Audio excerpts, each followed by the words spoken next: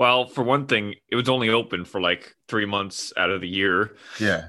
Another thing is that it was very small, uh, and it didn't look like a very attractive pool. Like my uncle has a bigger pool than that, I'm pretty sure. Yeah. I mean, Um, ours looks good now. But after all the restorations and a year and a half of doing it, it's frustrating not to be able to use it. So Also, just generally not a fan of outdoor pools as much you're as not? indoor pools. Not as much. Indoor pools, there's something a little nicer about them. I think you can do a bit more. Our very first apartment complex we lived in, they had an indoor pool, like a community indoor pool, and that was really nice. I like that. And I grew up learning to swim in an indoor pool, a pool recreation center in our town, which I realized is a very privileged thing to have. Like, because that's where I learned to swim. Is that I took swimming lessons there as a kid, and it was only like recently they had to close it because they didn't have enough funding, and it was very disappointing me. I'm like, oh, how do kids learn to swim then? It's a great place to learn it. Is a more safe environment, and it was always a nice thing to go and do. Just go to the community pool. I had to learn like in a murky lake, which is another kind of privilege, I guess, if you have a cabin in your family. Yeah, my I'm not my saying that's less than having access to an indoor pool. I imagine that most people who don't have access to a pool have a similar story to my fiance's dad, who would always tell how his dad swam out. They lived in Guam, and so he swim out in the ocean there and found a rock. His dad put him up on the rock, and then left, Yeah. and so he had to figure out his way back to swim. I think my And dad just threw me off the dock, like the John Wayne it's like myth. the GIF in Hondo. Yeah, he threw me off like Hondo until I learned to swim. It just seems like the worst way to teach someone to swim. I wouldn't do that with Ezra. She likes the water so much. Why would I add any terror to that experience? I guess people just get tempted, like at a certain because we see it in things like John Wayne movies all the Yeah. time, and we're like, oh, I guess this is how kids learn to swim, and so we traumatize them. My dad was like, I always wanted to throw a kid in the pool. So, for him, I didn't really learn in pools though. I haven't done many pools. I've done a lot of lakes. I'm a lake swimmer. I used to be able to do like back and forth across the whole lake, and I was a strong swimmer. But I have very little access, or I have very little inclination to get in a body of water right now. I imagine lakes are cleaner in general too. Less Yeah, people pee in lakes, but or at least it spreads out a little bit more. You got a little bit more it's deep surface area. enough and wide enough that no real consequence. Yeah, you might have some fish crawl up your butt or something, but I'm sure this summer we'll be able to get you to our other cabin, our that would, really that would be nice. great. It'd be great. I'm excited now that the weather is beautiful again here. Strangely enough for Washington. Tomorrow I'm gonna head out on a canoe trip, just up and down the river a little bit, just because It's it's so been gorgeous so outside. nice. I've just been outdoors the last few Yeah, days. Ezra's laying outside right now in the sun. She's set up a little fort on the outdoor couch, so it's been beautiful. I've been summer vibing all week. I've been doing Beach Boys. I've listened through the whole discography now. Real surf vibes for me this week.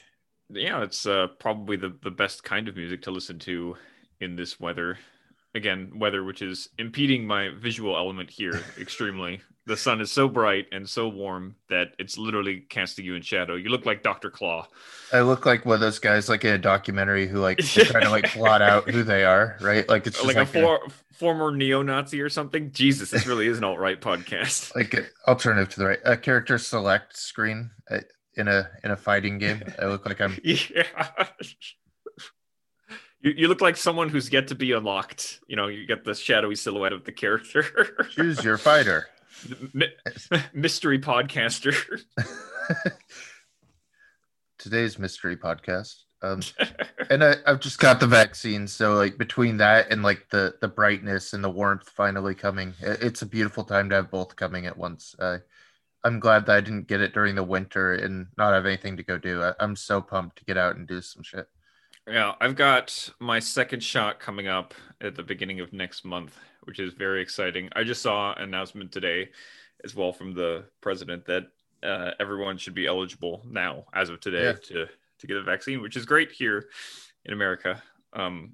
and hopefully people get the fucking vaccine so we can get back out. So I didn't have any real problems again. It was the same experience. Everyone cheered every time they finished their rounds of shots. It took me about 40 minutes down at the Seahawks field. The only weird thing that happened this time, you have to go and do your 15 minutes in the waiting area. Um, and one of the nurses or volunteers there, she stood right by me and she's talking to this person about everything that's gone wrong.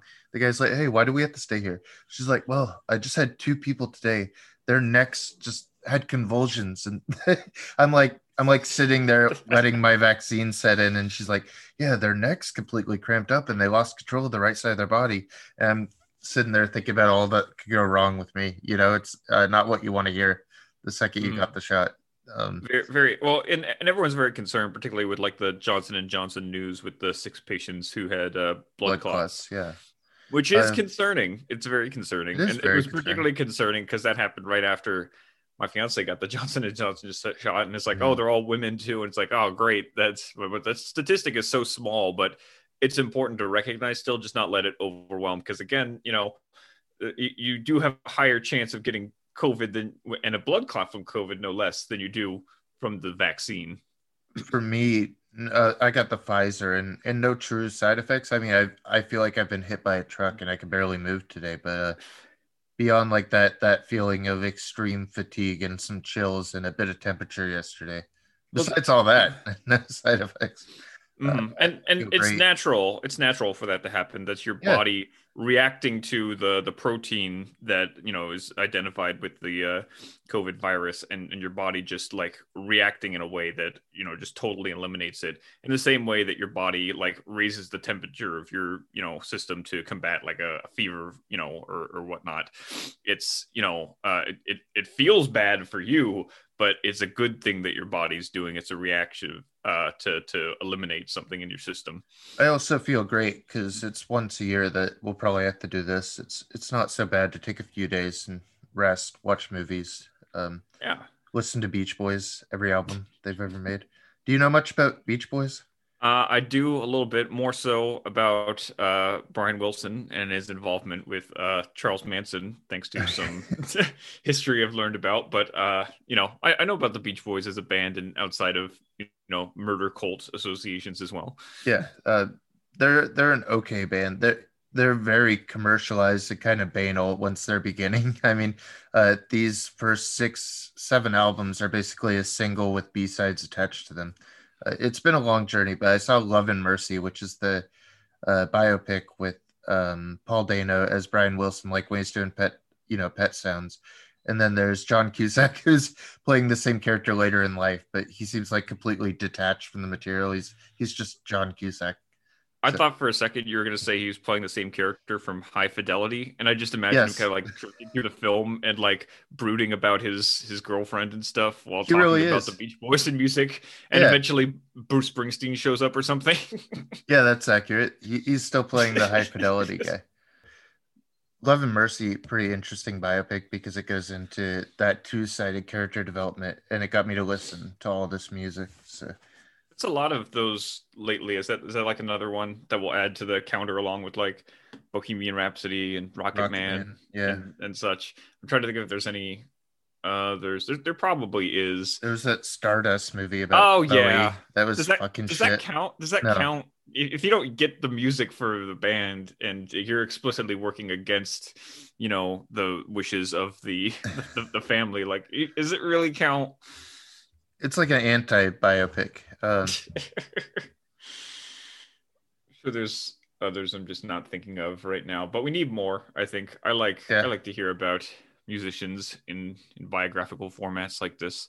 it's a pretty low barrier of entry. You're like, oh, I've heard this rock band. I'm gonna sit down for 2 hours and watch a thing about them. That's always and easy. and So and hopefully, and again, like at the very least you can be promised a kick-ass soundtrack, so most of the time. Paul Dano sounds fucking great in the recording sessions in there. So That's awesome as well. yeah, I mean, he kind of fits like a Brian Wilson energy in a way that weird, kind of high strung artsy energy. I think he can do that pretty well. I know we're both Paul Dano fans in some sense, Somewhat I like some Swiss Army measure. Man lot. You know, Yeah, we I gotta do that soon. love Swiss Army Man, hate Ruby Sparks. So you know, we got a spectrum of likability there. He is likable when he is, though. I mean, it works.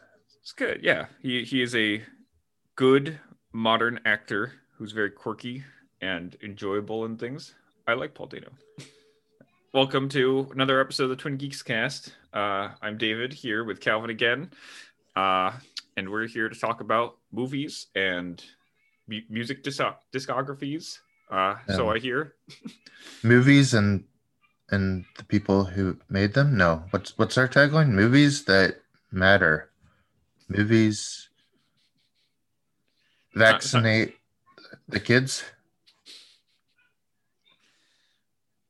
You want to redo that? No. Okay. This week I've watched 6 Feet Under. It's a HBO show that's tangentially related. Well, I'd say even more than tangentially because it's all funerals, and it's all about funeral procession service and the family business where they go and take these bodies and they fix them upright so they're good for showings. There's a lot of human drama in there. Michael C. Hall, who we all know from Dexter, of course, but I think really extraordinary here. Um, and this whole family dynamic really pushes the show. And I was starting to look at it as like every episode is like the 5 stages of anger, right? Every episode's like constructed around that till they get to acceptance. So in some way, it's like a meaningful way to process death on the television, in a way that hasn't really sincerely been done in like a whole scope of a show before. Um, it's about all the ways that you could die and how everyone dies. So there's a lot hanging over the show. We know eventually some main characters have to pass. The father who owns the business passes right away. First episode, he's run through in his truck. Um, Ooh. so his son has to come down from Seattle, and Oh, there we go. There's the linchpin. now he lives in California. Um, Less exciting and for Calvin. less exciting for me. They do go back to Seattle No, a couple times. San Francisco or somewhere more habitable. I think it's like Pasadena, Okay. so Okay. very habitable. I mean, it's better than San Francisco at least. Yeah, it's funny because once he comes down from Seattle, he's got like that granola lifestyle. He's like trying to sell them all the organic foods from like celebrity brands and just all this upper left bullshit that we have up here. It's just a total different lifestyle, and I think the show reflects that in a way that he's coming from like '90s Seattle too. So there's a culture there, a culture shock from going to that to California, and on his way home, he doesn't know his father's dead yet, so he hooks up with the girl in the bathroom of the airport, and that becomes his fling for the show. Very, very classy, always. So I've watched about half the show now. I'm super glad I got into the third season last night because I feel like there's a huge mark in quality, a huge uptick because like Sopranos is really taking off by this point, and HBO is just like massively funding their shows. So first 2 seasons I was fucking in anyway. I mean it's a cool show, and I wanted to connect it to our Harold and Maude talk, but um, Is the Harold and Maude connection the only reason that you thought to talk about this 15-year-old show? I'd say that watching this is the only reason I wanted to push Harold and Maude. So, Oh, interesting. It's the other way around. yeah. The tail wagging the dog. So it's interesting. We got these Apple HomePods set up on like either side of the bed now, and I didn't notice really anything because we were just watching an old TV show. I'm like, this isn't really surround sound. But then I got to the third season, and I was like, holy shit! Like there's stereo sounds and everything's separating.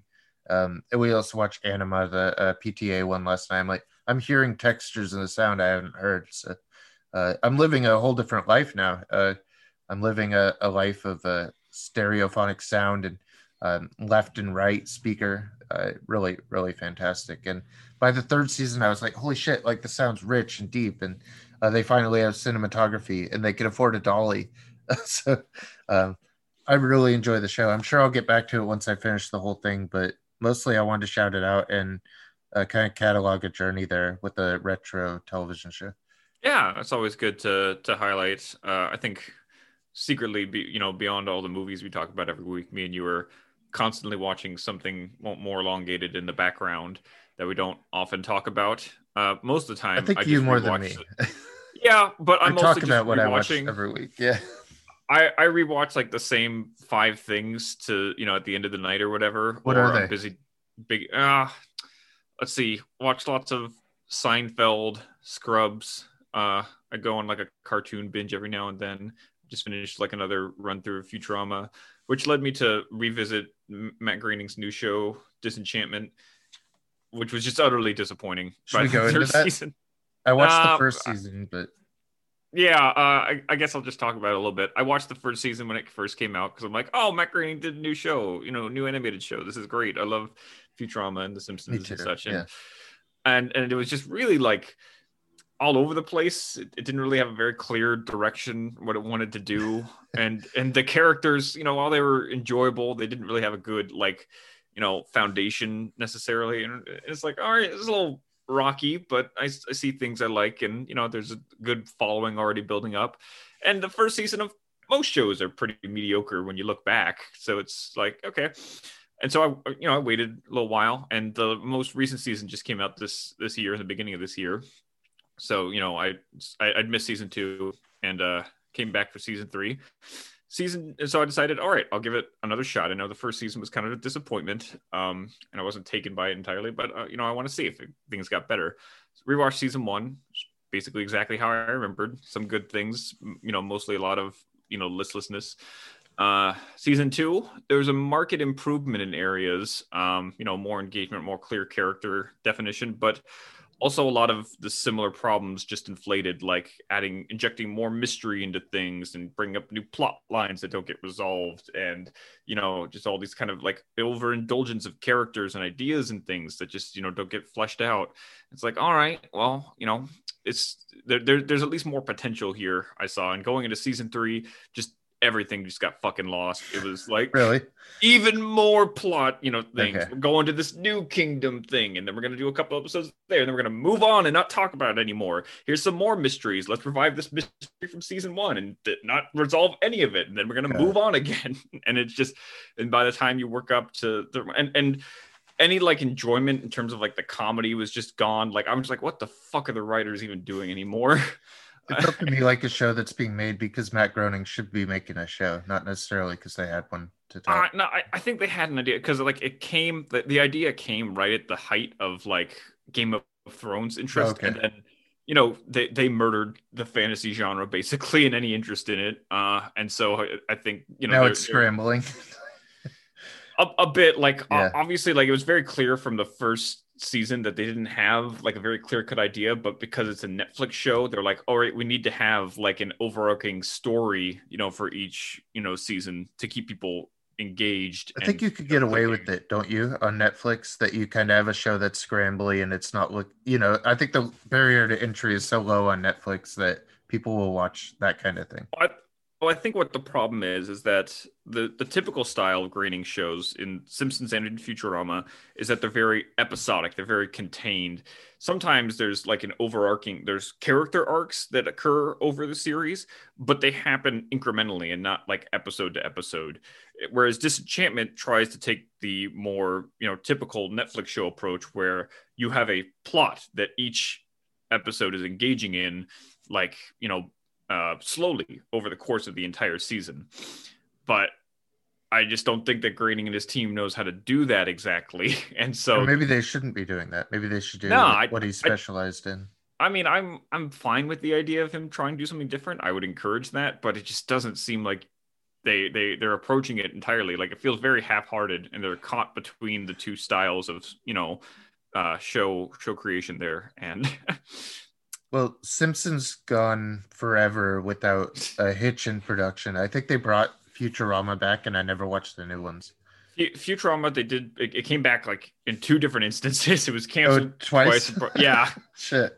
One time it was Fox Fox was who it was originally with, and then they canceled it, and then it was brought back through Comedy Central, I believe. Okay. Anyway, it's got an interesting history, but I will say, as an ardent fan of the series, like the quality never really wavers throughout, even when you have Yeah. that change of regime, and the writing is consistently there. I personally, I like Futurama even more than The Simpsons. Me too, at least the early run. I didn't get to the new stuff that they redeveloped, but I would advise going back and checking it out because some of it's even there is a noticeable change though in that some of the episodes and the general themes and ideas become more contemporary in their subjects. There's like I remember like they have an election episode that's specifically reflective of the 2012 election, mhm. whereas the first seasons wouldn't really do that. Like it was No, very they much wouldn't. about they would be more futuristic. It's really like talking about the year like 3000. Like don't even care that much about what's going on, and more juxtaposing the differences and similarities between what a future New York City would be like versus the one of the late 90s, early 2000s. But by the time you get to the 2010s, it's like it's very much about the 2010s.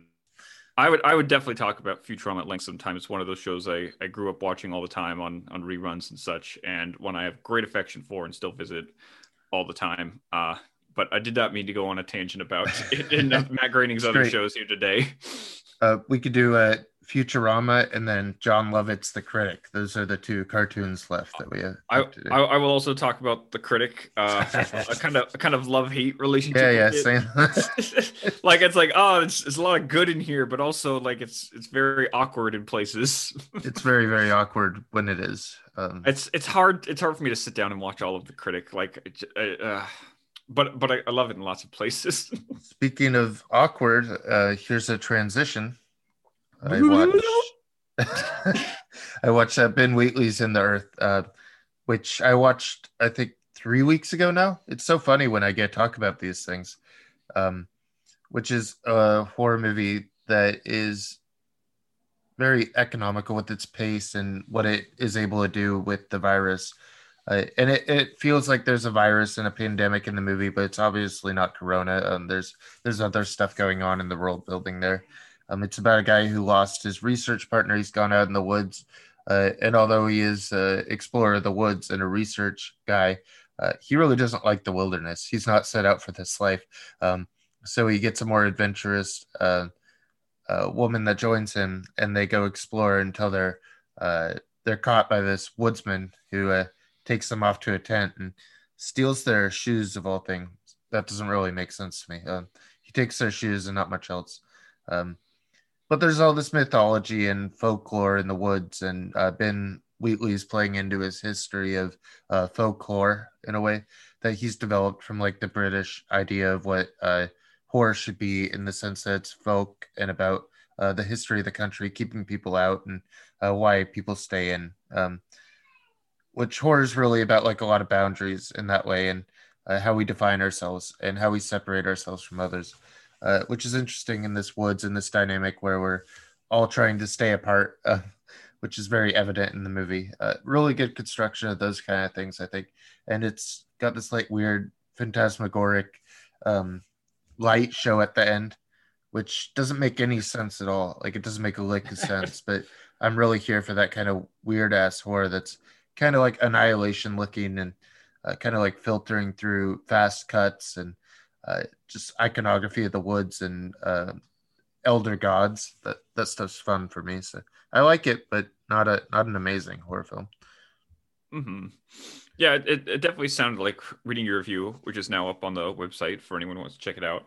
That you have a mixed feelings towards it, like wanting to like it more, but also recognizing its inherent flaws and the interesting relationship it has in terms of being a pandemic movie, which I'm constantly interested by. I'm constantly fascinated by like all of these films which are working under the restraints of the pandemic or have to directly incorporate the limitations of the pandemic. And I often wonder how like this is going to be written about in 10, 20 years Yeah, time, like this year of filmmaking that was kind of done in a bubble and such, and the various films that chose to comment on them. Would you say this is in the upper echelon of them, or kind of like in the middle of the pack?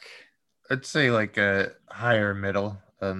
There's a lot of bullshit, of course, that we're not covering, which is just I very mean, you've watched a exploitative. lot of shitty pandemic movies, I know, Yeah, and you're very tired of them. I feel like Little Fish so far is the best one, but that was shot before, so that doesn't count. There was one at SIF I Yeah, saw, but that was also shot before. It's weird that there are like I three or think four ones that just came out. the biggest one must have been that one like that the Zoom one that everyone hooked onto. Well, I can't remember the Language name of it. lessons. No, it was like a horror Oh, the one. It host. was The host. yeah, Yeah, yeah. Lots of people watching it were like, "This was a good movie." No, it's you fucking weren't. not. As It's fucking not a good that's one way to movie. put it. I don't know why it would be No, good.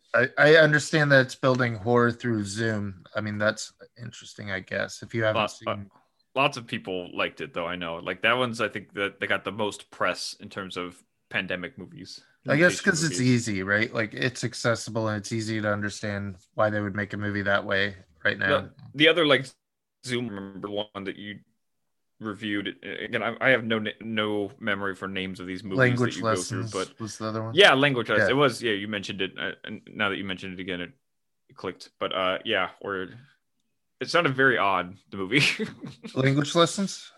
yeah, It's odd. like Yeah. the. But anyway, back to in the earth here. Is it something you would recommend to people, despite its kind of mixed quality here?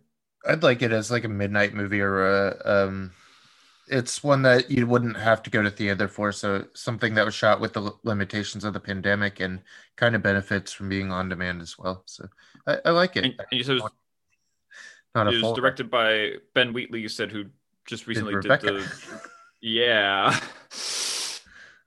Yeah. uh, which was not very good by your estimation, I recall. It's at least twice as good as that and has none of the Army Hammer. So that's good. No cannibalism carried over. The mm, I don't want to say none, but significantly less than just having Army Hammer in the frame, I would say. That's true. I like that mystery though. You leave me with it. Oh, this movie might have cannibalism in it. I think that's how we should advertise all movies. Yeah. Casablanca, not a 0% chance of cannibalism. They should definitely have kind of cheeky taglines that offer what might be in the movie. It's like a gamble, you know. Yeah, yeah. Like I want to see like a percentage breakdown of these things. Like 60% chance of, Yeah, like it's like a weather report. necrophilia or something. Yeah,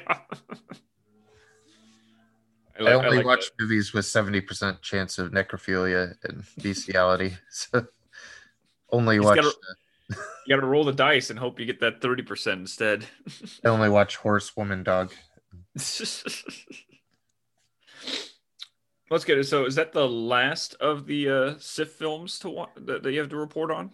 That wasn't even SIF. That's just a Oh, I thought it was. that's a I know neon release that's out it now in was. Yeah, it was theater. embargoed. I remember, but yeah. Yeah. So, but is there more SIF to come? I can't recall. No, I'm done with SIF. Okay, It so was a SIF is weird over. festival. Yeah, It it was. I was know. strange. Like it was. Lack of communication definitely hurt some things, but it sounds like you had a good time and some good exposure still. I'd like to write at least one or two more, but we'll see. It was a very strange festival, and the access was strange this year. So if they gave me all the movies, I probably could have done a lot more. It happens. Hopefully next year it'll just be back to normal. I I'm really hope so. saying things that I might regret. These comments might age like milk. Yeah, at least We're next almost year. there. At least next Not. year, I hope they have more staff and they bring people back who are very instrumental in running those things. So that would be great. Yeah. Well, I think we have time for my short documentary discourse here before we move on to our feature. Uh, you like old movies, right, Calvin? They're okay. You like old movies with monkeys in them? Oh, all of them. Yeah. How about the most famous one? What's the most famous movie with an old monkey you can think, or Uh, most it, famous old movie with a monkey? any which way but loose. Oh, okay. Maybe a little older and less Clint Um, Eastwoody. Monkey Shine. I think that's less young. I'm pretty sure that one was in the 80s. Um, Planet of the Apes. Okay, that I'll give you is that. So that's a fair guess and a good one, and we're in the right range of classic movies, good reputation with monkeys. But no, I'm talking about Dora the the OG Explorer. here. Oh, No, not no. I mean, okay, I guess there's the monkey there too, but no, I'm talking about King Kong. Swiper no swiping.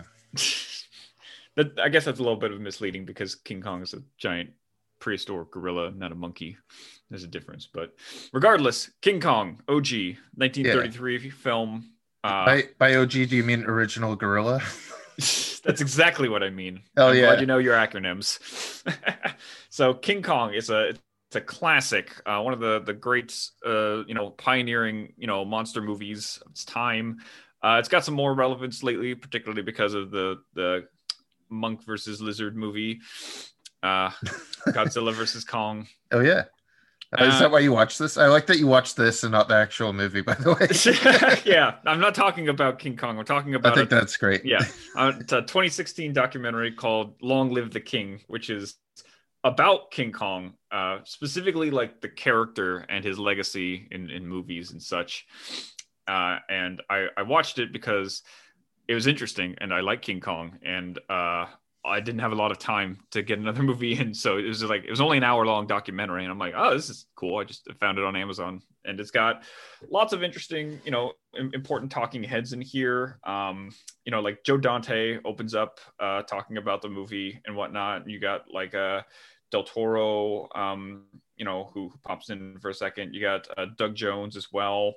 Lots of big collectors and movie fans and stuff just talking about the history of the character, the many movies he was in and such, and the general legacy and impact of Kong. And while all of those sound like very positive things, the documentary itself is not great. I think it's interesting for people, but like kind of surface level insight to most of the movies, probably most of the King Kong movies that you haven't heard of. It starts like talking about King Kong, Right. the movie and its legacy and its impact, and people got personal anecdotes of seeing it for the first time on television or whatnot, like the special when they would run on TV for like the first time or whatever, these midnight movie things or whatever.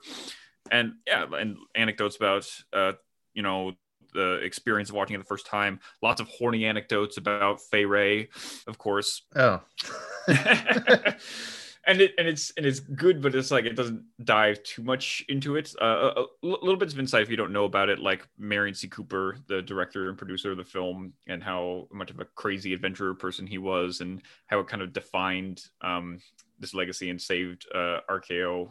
Made a lot of money for them and such. And then it moves on, I think, without diving too much into the original film, into the other films of the series. Well, there's just the one for a very long time that you want to think about, right? Oh, well, yeah, but there isn't. In fact, the next King Kong movie came out the same year, and was it good? It was Son of Kong, and I doubt it. Yeah, that's where the documentary kind of dives into just like talking about like an increasing mediocrity of Kong sequels that even these fans of Kong like don't really enjoy. And they talk about how poor the stories are, how bad like the puppets can be, but sometimes they're an improvement as well, noticing that. And then like and it goes through each of the films. Lots of negative things to say about King Kong versus Godzilla. Lots of people don't like that one. That seems so superfluous to why you would do this documentary. Yeah, like when I looked at it, like it seemed to advertise to me just talking about the first film, the main. That's all film. I want. Yeah. And it went to the sequels, which I think is somewhat interesting for someone who doesn't have much interest in the sequels. Yeah. I could learn about them, through anecdotal, history there. But really, like, it is just like a quick crash course through all the movies with these various talking heads going over all of them, and not in like a significant detail, not a whole lot of even like anecdotes from people who were there, like they got big names, but it's mostly people like Joe Dante, like I said, who'll do an interview for any documentary. He'll just show up everywhere. If you watch enough of these on if you watch enough of these like documentaries on cult films and stuff like that, he's just fucking everywhere. And because he just loves talking about movies, and good on him. It's great. But like they talk about things like Rick Baker's involvement with the 76 Kong. Yeah. But it's like, well, but you didn't get someone like Rick Baker to talk about the movie. It's all anecdotal. It's all like people talking about their experience watching the movie, or like, and it ends talking about the Jackson Kong, and everyone like, there's lots of like corny anecdotes about people tearing up and crying when Okay. Kong dies at the end of it, I think it's funny to see that juxtaposed with a lot of people in our group here, including you, who went through like the Kong movies and like particularly reevaluating the Jackson Kong and being It's like, oh, so fucking long. Without yeah, any of the impact that Lord of the Rings. Are we ever going to cover Lord of the Rings? I don't know. Maybe when like Amazon has the maybe. new show. I don't want to I'm like not. I'm not promote opposed Amazon's to show, it. but I'm not opposed to covering Lord of the Rings, but like finding the time to do it is it a challenge. would be over months, right? Like we could do one a month and Maybe. like a western. It sounds like so much to do that But yeah, I know this isn't a great documentary discourse section, but I'm not here just to talk about and laud, these very, cherished documentaries, these hidden I, gems all the time. I'm watching whatever I come across that tickles my interest, and I'm going to be candid about it, whether it's good or bad. And this one is a fairly middling documentary. Like if you've got an interest in Kong, it's got a little bit of appeal, sure. An hour runtime makes it, pretty easy. oh, Just that's find it. some time in your day to cut in. Yeah. But yeah, like as far as like insight and like history and things and a new perspective that you wouldn't get just like, from watching them yourselves necessarily, it's fairly weak. It doesn't have any of the new ones in it. It came out around the time of Well, Jackson's Kong, I assume. yeah, like Yeah. God, has anything come out since amongst 2016, I this think, had history? the Skull Island. Oh Where yeah, they had, Skull Island. yeah, Yeah, that one there. So yeah, and that's the other thing is that now it's an outdated documentary because you've because got we have two. Yeah.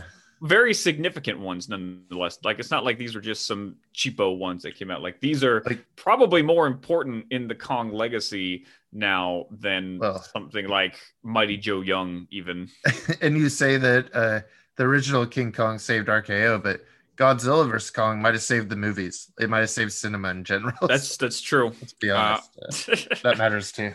but yeah, like this, and I think this is. I also wanted to highlight this one just to say that someday I'm certain we'll cover the original King Kong Oh, we got to, yeah. as a podcast episode because despite the middling sequels, that came thereafter, it's still an institutional film. And it's funny to see because like some of the guys in the documentary are like it's the greatest film ever made. And I'm like, that's a little bit of a stretch, but I see where you're coming from. It's got lots of appeal. It's quite the pioneer in terms of stop motion artistry, So your impressive connection to the still. character. But Yeah. like, do you remember much of the movie outside of the gorilla stuff? Like, do you No, do you remember the whole human element and things like that? Of course you don't, because I it's try not not to, but it's not that compelling. well, kind of. Yeah, I remember like the stuff on the ship, and I mean, it's fun. Yeah, a little bit, but like, are the characters, really up to snuff with, some No, of the greatest films ever? No, of course not.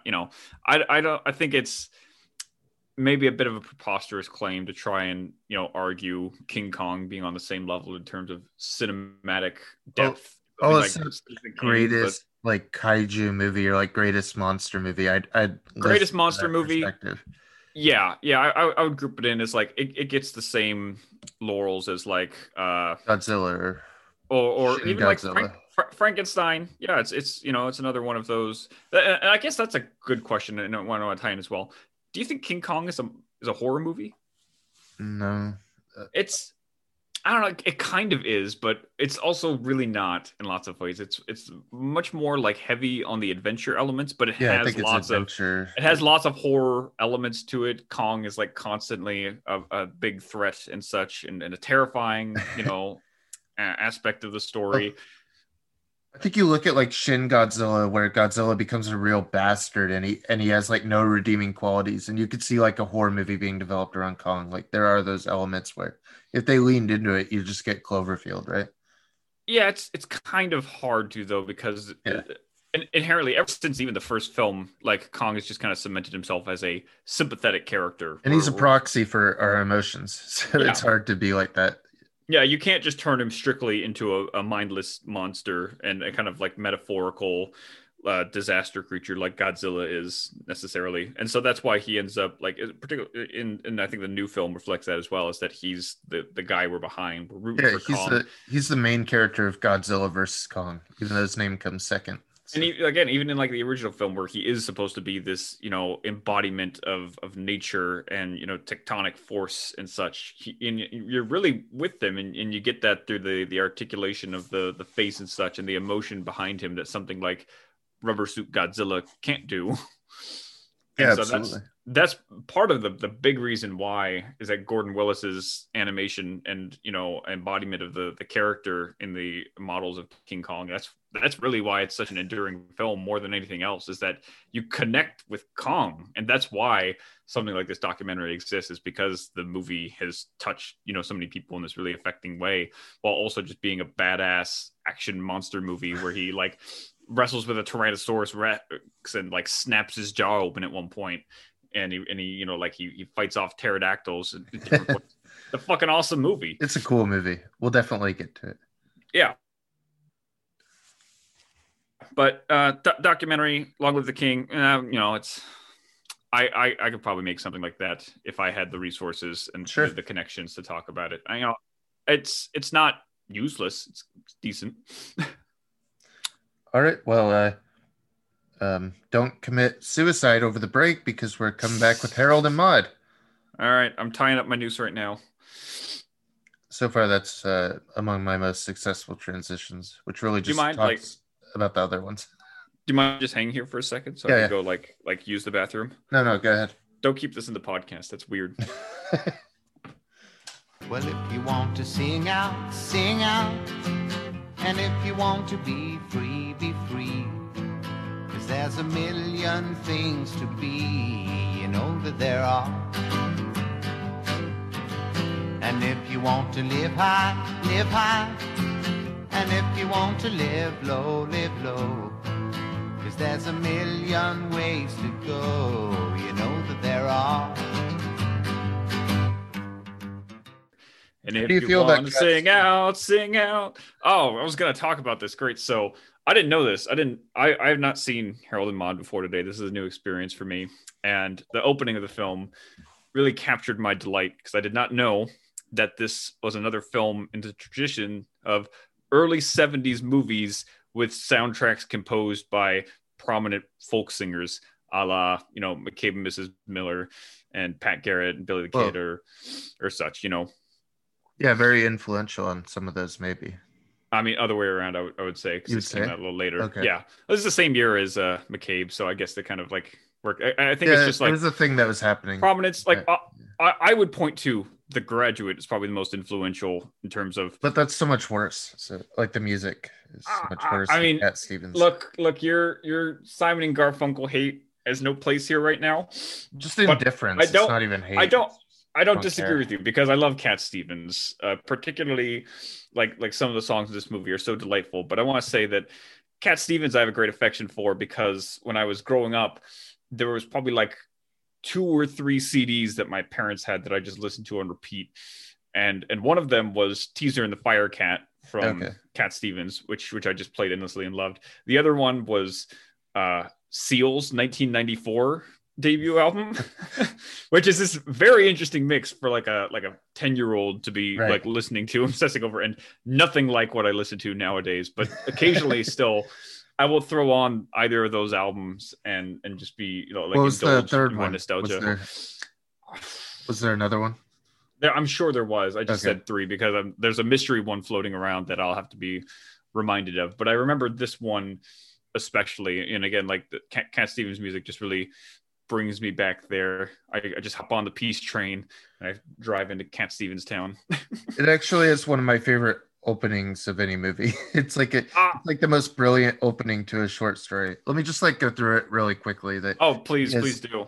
He has like these gorgeous, like fancy Italian shoes, and you just see them like walking around the space, and a beautiful desk, and you get like close-ups of his hands with like a very fancy lighter as well. You're like, oh, this is a very rich and like affluent person who's doing business or something. And you slowly the camera slowly comes up to him just being a kid, and we realize that he's preparing a ceremony as he lights these candles. with the match that it's very much like a ceremony and a process he has. It looks like a Um, church that yeah. they're in as well. It's very kind of like that kind of setting with the Cat Stevens songs playing. Oh Uh, yeah. But then as he walks away, he gets up, on the stool, and then suddenly he's hanging himself. And like the most beautiful thing happens where the camera comes out and it almost looks like Citizen Kane's Xanadu or something, with his mom like walking in and just no acknowledgement of her son hanging from and she gets on the phone. We think, oh, she must at least be calling 911, but she's calling to change her hair appointment. Meanwhile, her son's hanging there and he's doing like laughing and choking sounds, like his tongue's gone black. And it's really my favorite opening of pretty much any movie. I love the sarcasm and like the dark wit of all of that and how it slowly reveals it more and more until we're like, what the fuck? it's a really indicative uh establishment of the film proper. I said in my letterbox reader that like, basically that whole opening sequence is the definition of the film and everything it does, the build up, the the black humor that undercuts things, and then the how it brings it back around into more humorous sentiment there. I was really caught off guard by the opening. It was this kind of very somber, sentimental thing. You got the Cat Stevens music playing. Great, very well shot and directed the whole Oh way. yeah. It's all like close on hands and everything, single shot. You don't see Harold's face except for in a few moments, and then just suddenly that like dark, violent, hanging just bam, it hits you. I literally like audibly, I said, "What the fuck?" Like I was really not expecting it. And it came out of fucking nowhere.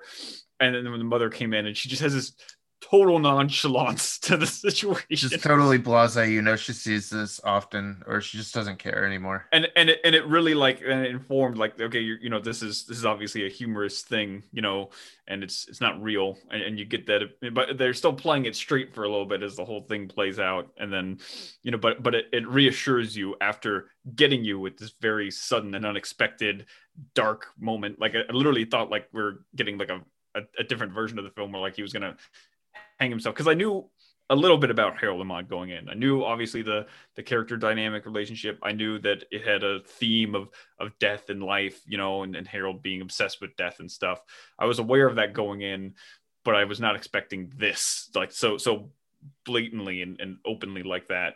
And it caught me off guard, and it really sucked me into the film. I was very attracted right away, and Yeah. definitely I think if you connect to that opening scene, you're gonna have a great time with the film. It's a very enjoyable and charming movie. I think like emo 14-year-old Calvin for a few months at least believed this was the greatest film of all time. I I watched it on repeat, and it's something a teenager could really get obsessed with. it is 100% because it connects with those emotions, and if you identify with those ideas and those questions of purpose and such, and those curiosities about death that Harold has at that particular age. Even like my fiance there, she was saying like if I had watched this at like 16 or whatever, this is the kind of movie I needed at that time. Yeah. And I guarantee you that everyone who says this is like their favorite movie or one of their favorite movies, they probably watched it when they were a teenager, because And it had all of they're those being immediate honest. appeals. I mean, That's not a dig at the movie either. That's no, just I'm saying this is like a celebratory thing that there can be a movie for teenagers who are examining death but don't yet understand life. It's kind of like the premise of the movie to me. it has those appeals like very immediately, very Yeah. striking. And that like teenage, angst and just like a need to like be different and to like perceive things through like the heightened lens of teenage emotion, where everything seems like a life-changing event and everything seems catastrophic and huge. Right. Oh, and the whole the romance thing as well, like it's a very appealing kind of thing. This like casting aside all conventions and ambitions and stuff, and just enjoying life, living in the moment and all that. Like it was pointed out again, like God, I should just have Asia on the podcast here because she said it best. It is like Maude is essentially an octogenarian manic pixie dream girl.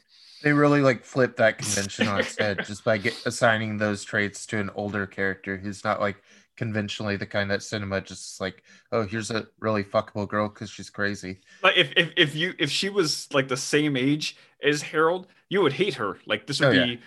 this would be like Zoe Deschanel in 500 Days of Summer. Like you would be absolutely livid with this woman. She's like, oh, I'm so quirky. I live in a train car and I steal people's vehicles whenever I need. I go and visit funerals and such because they're just so fun. Like that's the kind of character Maude is. And Well, but she's so charming, and I think a lot of it comes from Ruth Gordon's performance as well, and that she's such an endearing character, and you can buy into this way about her. And again, if she were younger, I think that would change the dynamic entirely. So obviously the age disparity is a huge aspect of the film, and it kind of cements it as one of the perennial favorites of this kind of May December dynamics, a la The Graduate, like I said as well. But obviously it's in that same tier in terms of the films we talk about like that.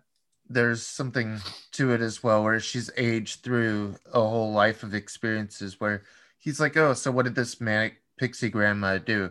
And it's like, oh, she cared about the big social issues. She was always there, like Forrest Gump. She kept returning to the scene of the great social events of their eras. And it's part of all that. I mean, she has a whole history of like radical change and feminism and interesting components. Well, it is interesting, particularly for that life. And again, also kind of, you could say the same about Ruth Gordon, the actress, born at the tail end of the Victorian era, there with all of the, still, living and, going in the social circles of like the monarchies and such in German aristocracy and that whole period, and this interesting life to see. And I thought about it as I was watching the film too, like literally like the life of existing in the early 1900s up through the early 70s, just like what an intense time of radical evolution of culture that exists there.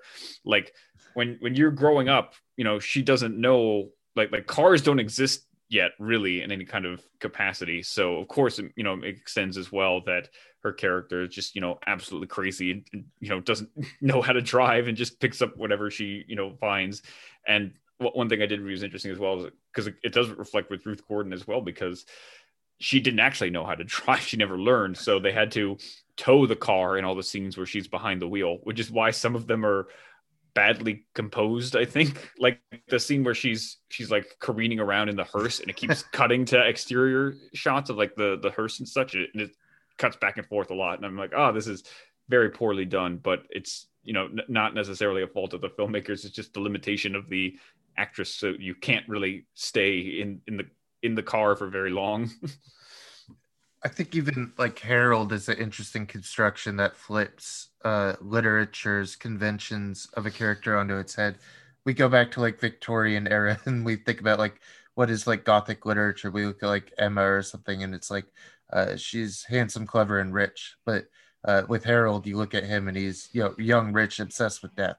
Like that complete construction of what a young adult, what would come to inform what like young adult novels would become is like what Harold and Maude is. That complete inversion of what kids could be in the movies and how they would be in literature. I think it's an important dynamic as well, is that he is a listless rich kid, that he has no direction in his life, no purpose, because he just has all of this, privilege, and he doesn't know what necessarily to do with it, and so he finds himself dwelling on this idea of death and such, and particularly because of his traumatic experience that they kind of inform later in the film. I mean, because they're so rich, his mom's so preoccupied with like functions and everything. He just wants her attention, so he's always trying to hang himself. It's like a weird psychosexual thing they break down. There's lots of bits throughout the film.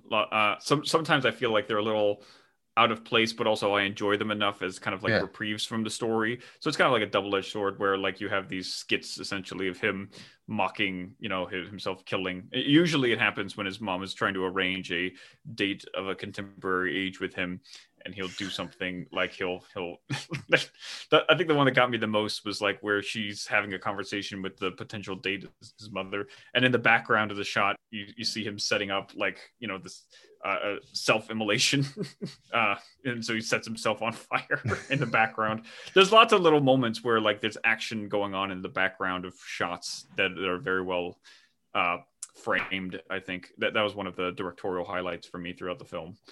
But that one's probably the biggest one. My favorite's when he has the date and he goes in, does the harikari. He's stabbing himself, and then she gives an even greater performance. His mom goes in, drops the glass. Just Yeah, really that funny. one.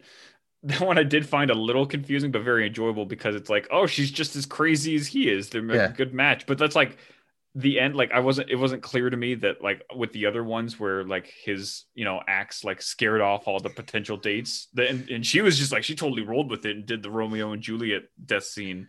Well, And it was great for him because he couldn't shock his mom, whatever he did. And finally, he found a girl who could, actually perform something that would cause a reaction. it was just odd how like you had like a development there, but then like you abandoned it. Like the character never comes back or anything. Oh, yeah, it goes away right away. Yeah, which again enjoyable, and that's what I mean. Where it's like it's an enjoyable skit within the film, but like it doesn't necessarily mesh with the rest of the narrative. Well, there's like the odd thing of the military too, which is just a few asides with his uncle. Hilarious uncle. I love that he has his little pin where he just pulls it and he does the salute. Yep. That's a hilarious thing because he lost his arm in the war. He's talking about what he It's lost. it's very humorous, and the scene where he stages like this thing with Maude out there to like scare away his uncle from enlisting him in the military by You're a just turning dirty into, like, commie.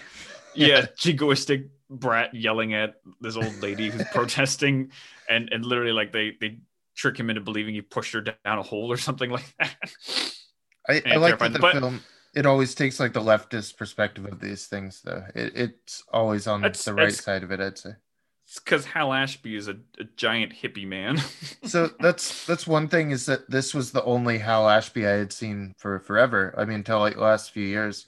But I've really got into being there lately, and now I feel like that's like my champion of the Ashby Hall of Fame. So. Ashby has a quite the record in terms of 70s cinema, and really great stuff. Also famously had a sadly cut short directorial career. He died at 59. That's a shame. Yeah, and he's one of the lauded experimental or American auteurs of the 70s there, the likes of the vein of Altman and such, which also has that connection with Bud Cort here, having just come off the wacky and undeterminable film that is Brewster McCloud. I mean, he has like a very direct and really interesting path doing things like Shampoo, which is just a crazy ass movie. The Last Detail, and Last Detail is one of the other ones I've seen, which I also like, but is also kind of like there's mixed things, and yeah. I feel similarly here, like good highs, but also like some complaints. I think Being There for me is probably my champion of these movies. That's the one I will champion. That's the one I've heard the best about, and I'll get there. I'm making my way through the Ashby filmography here very soon. I know we said it a lot today, but we need to set that up as a show too. I think I'm gonna watch it every New Year's. I think that's gonna be my New Year's movie. I did this year. No better way to start my year than something so optimistic and just be there, just fucking live, man. That's what like both of these movies are about. And that's the thing. One of my biggest complaints with this film is that it has no subtlety. There's no subtlety in the themes of this film. Again, it's very explicit. Like Harold is obsessed with death. The movie is about the difference, this dichotomy of death and living life to the fullest and stuff. And of course, it's embodied by this elderly woman who's on the cusp of her 80th birthday, and near the end of her life. She very loudly forecasts. The script is just so loud and overbearing with its themes, and it smashes you over the head with them at every point possible. Like I remember that, and there's a scene as well, like where the psychiatrist is talking to him, and it's like it's already like very directly framed. There's a picture of Freud he has hanging on the wall. It's like, oh, okay, so there's no subtlety in the forecast you're giving there. We're talking about 40s, and then he literally spells out as well in the dialogue this idea of that how he has an obsession, with his mother or whatever, projecting these ideas. It's like, oh my god, can you have a little bit more like nuance to your direction here, to your themes? I get it. And it's the same thing with like I think it is a nuanced movie though, in its balance of like life and death and comedy and the morbid. I think it's a very enjoyable film, and it's very direct in those themes. I don't know that it gets much more under the surface than those very overt and broad ideas of life versus death that it states there. And again, because it is so on the nose about it at every point, I don't think it lends room to much deeper characterization beyond that. Especially like reflecting on Maude's character and how kind of singularly concerned she is with her own perspective of life and coming near the end and stuff. Like towards the end, I was definitely thinking, I'm like, she really doesn't care how this whole thing is going to affect Harold in the long run necessarily. How traumatic this experience of a boy having his first love, and then she kills herself. Yeah. And she's just like, send that love out to every other people. You really are not thinking this through, how that's going to affect him. Another reason I feel it's perfect for teenagers is that it has that like heightened, just very literal and no real nuance to the symbolism there. It is what it says it is. Very, very explicit. It even ends on this like gigantic, loud moment of symbolic closure for the character. That's fine for satire. I think satire can go that way if it needs to.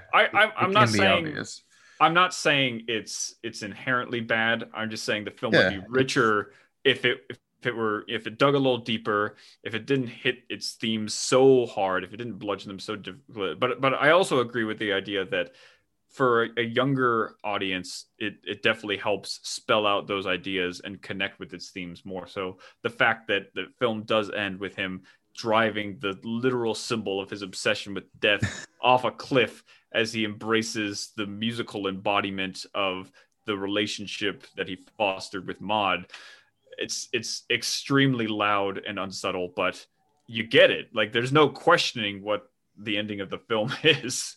I think it is helpful for me to look at it as young adult literature now and an influence on like all the John Greens and other directors for children like Wes Anderson, who's just a child. It's definitely got some Wes Anderson vibes throughout it. See, like between this and Badlands, how you'd construct a style. Also, particularly because like the dark comedy, very Wes Anderson-y for sure. You also have the Bud Cort connection because, like, I think between this and Brewster McCloud, I also think about him in Life Aquatic. Yeah. So, yeah. Again, I can, and you can see the influence greatly. It's just definitely like there's a lot of times where I got frustrated where it's just like it's not saying anything different necessarily. It's just hitting these same ideas over and over again. Did you like Bud Cort in it? Sometimes yes. his delivery just like fades off, which is kind of the point, I think. But I think he delivers the straight humor very well. The darkness. There's a couple of moments where he like literally winks to the camera, and they made me burst out laughing. Like, yeah, they're funny because they're contained in those skit segments where he's doing the things, and so they feel very detached from the narrative already, and so it doesn't feel out of place for him to like literally like smirk at the camera, which is great. But he also plays the straight scenes very well in terms of the dramatics. When you get up to the end, he's like absolutely distraught. I will say that's one moment where like the only moment in the film I felt like the music undercut anything, the beautiful music throughout otherwise, is that when they're rushing to the hospital and it then uses the Cat Stevens music, and I feel like it was inappropriate for it was in that moment, I think.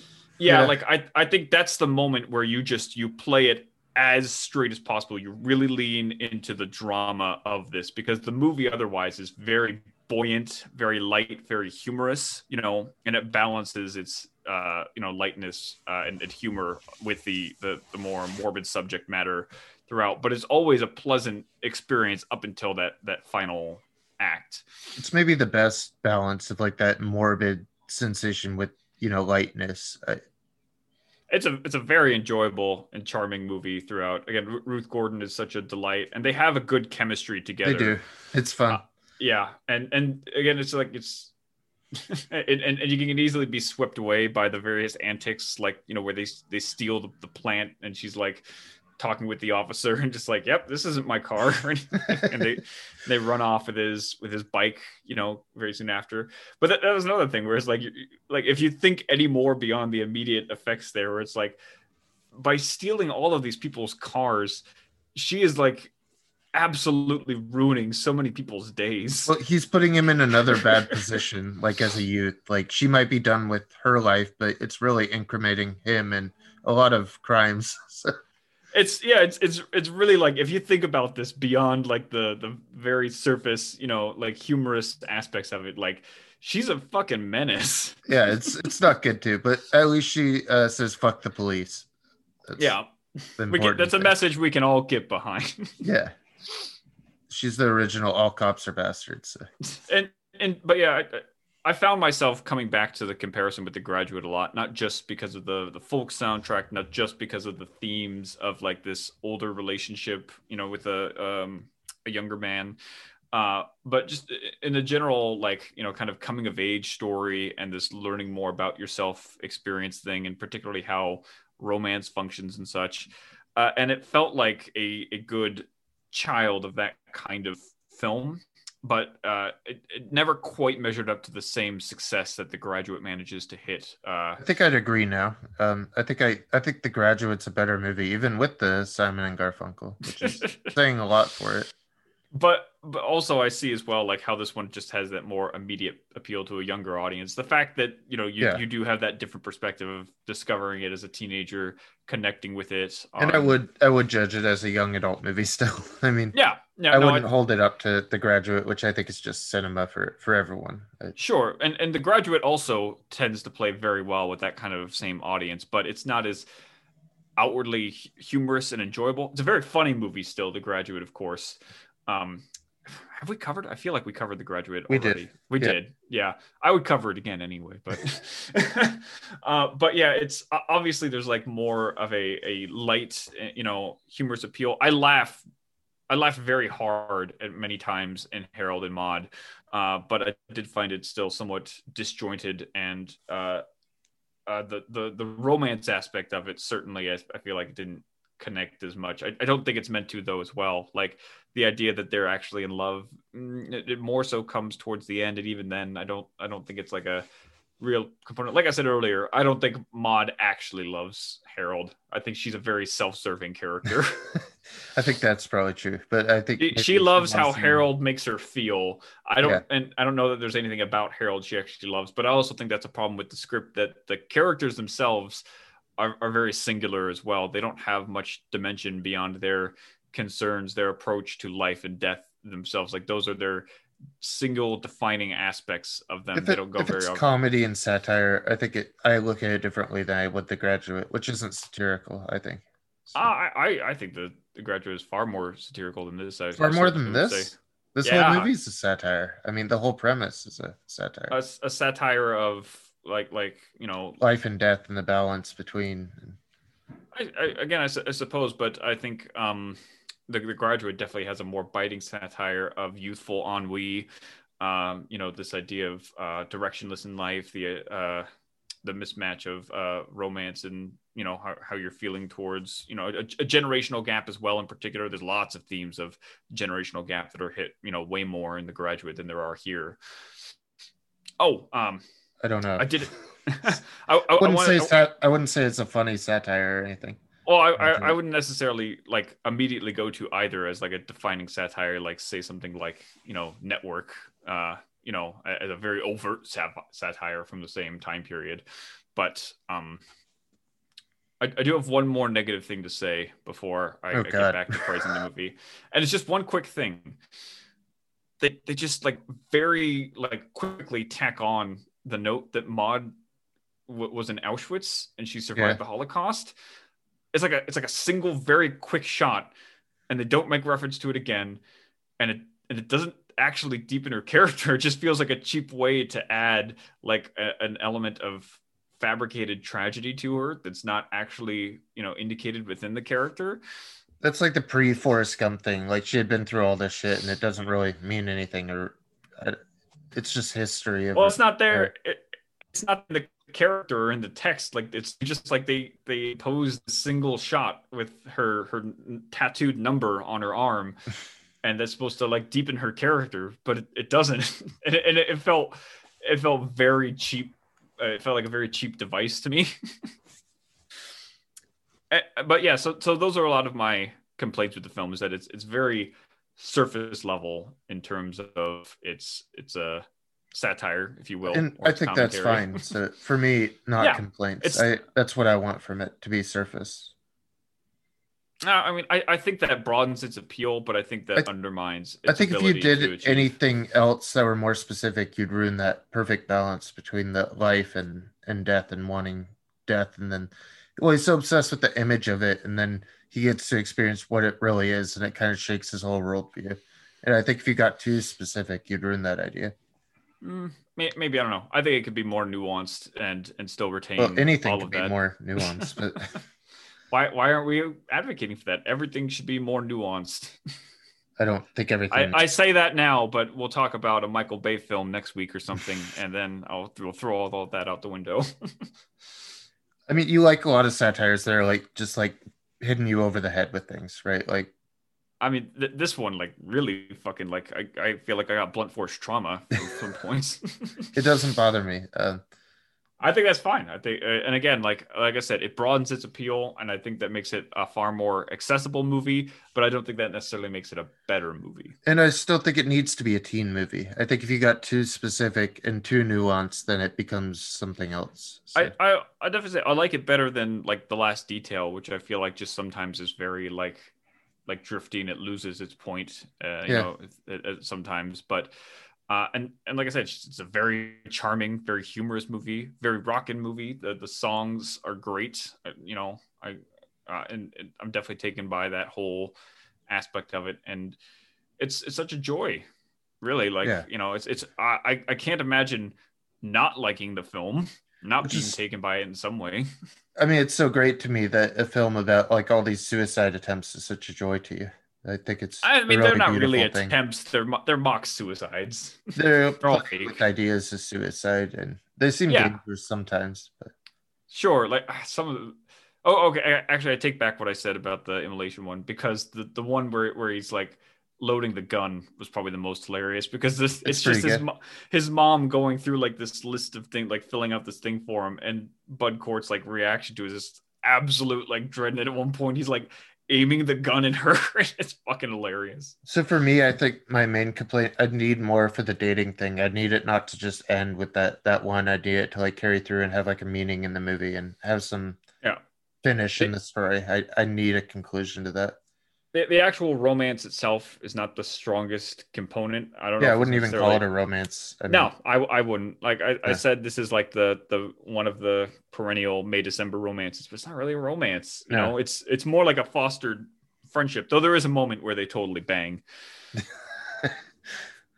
It's very explicit, like, because and it was this is what I mean as well when I say the film has no subtlety, because it was so obviously forecast. They're sitting on this hillside, and you know, it cuts to like the fireworks going off, you know, like these, and I literally turned to my fiance, I'm like, they did it, they banged, and then it immediately cuts, and he's in bed without a shirt on, you know, practically like smoking the cigarette and everything like that, like as if you didn't get it.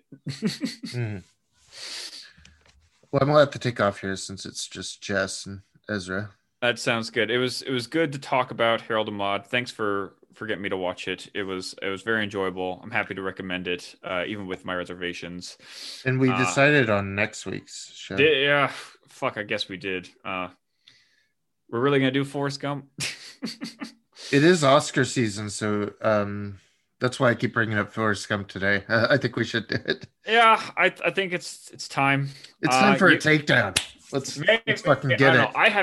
I haven't seen. I think it's interesting because there definitely has been a cultural reevaluation of Forrest Gump in recent years, and you're going to come out next week and just say you're a conservative, and I don't know. I like Robert Zemeckis, so I don't know. Maybe I'll be more positive towards Forrest Gump. Well, we'll see. But I'm very reluctant. I'm afraid to go back and watch this and see if it is really as bad as people are saying now. I can imagine some elements aren't going to age well, but it'll be interesting. I guess we're doing it. We're doing Forrest Gump. It'll be a talk either way. That should be interesting. So, you want to lead us out here?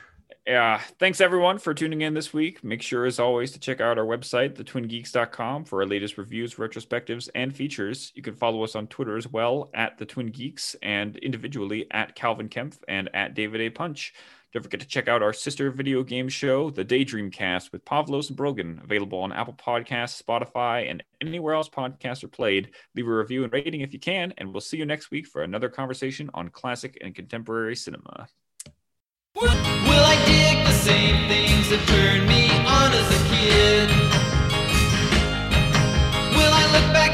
that I wish I hadn't done what I did.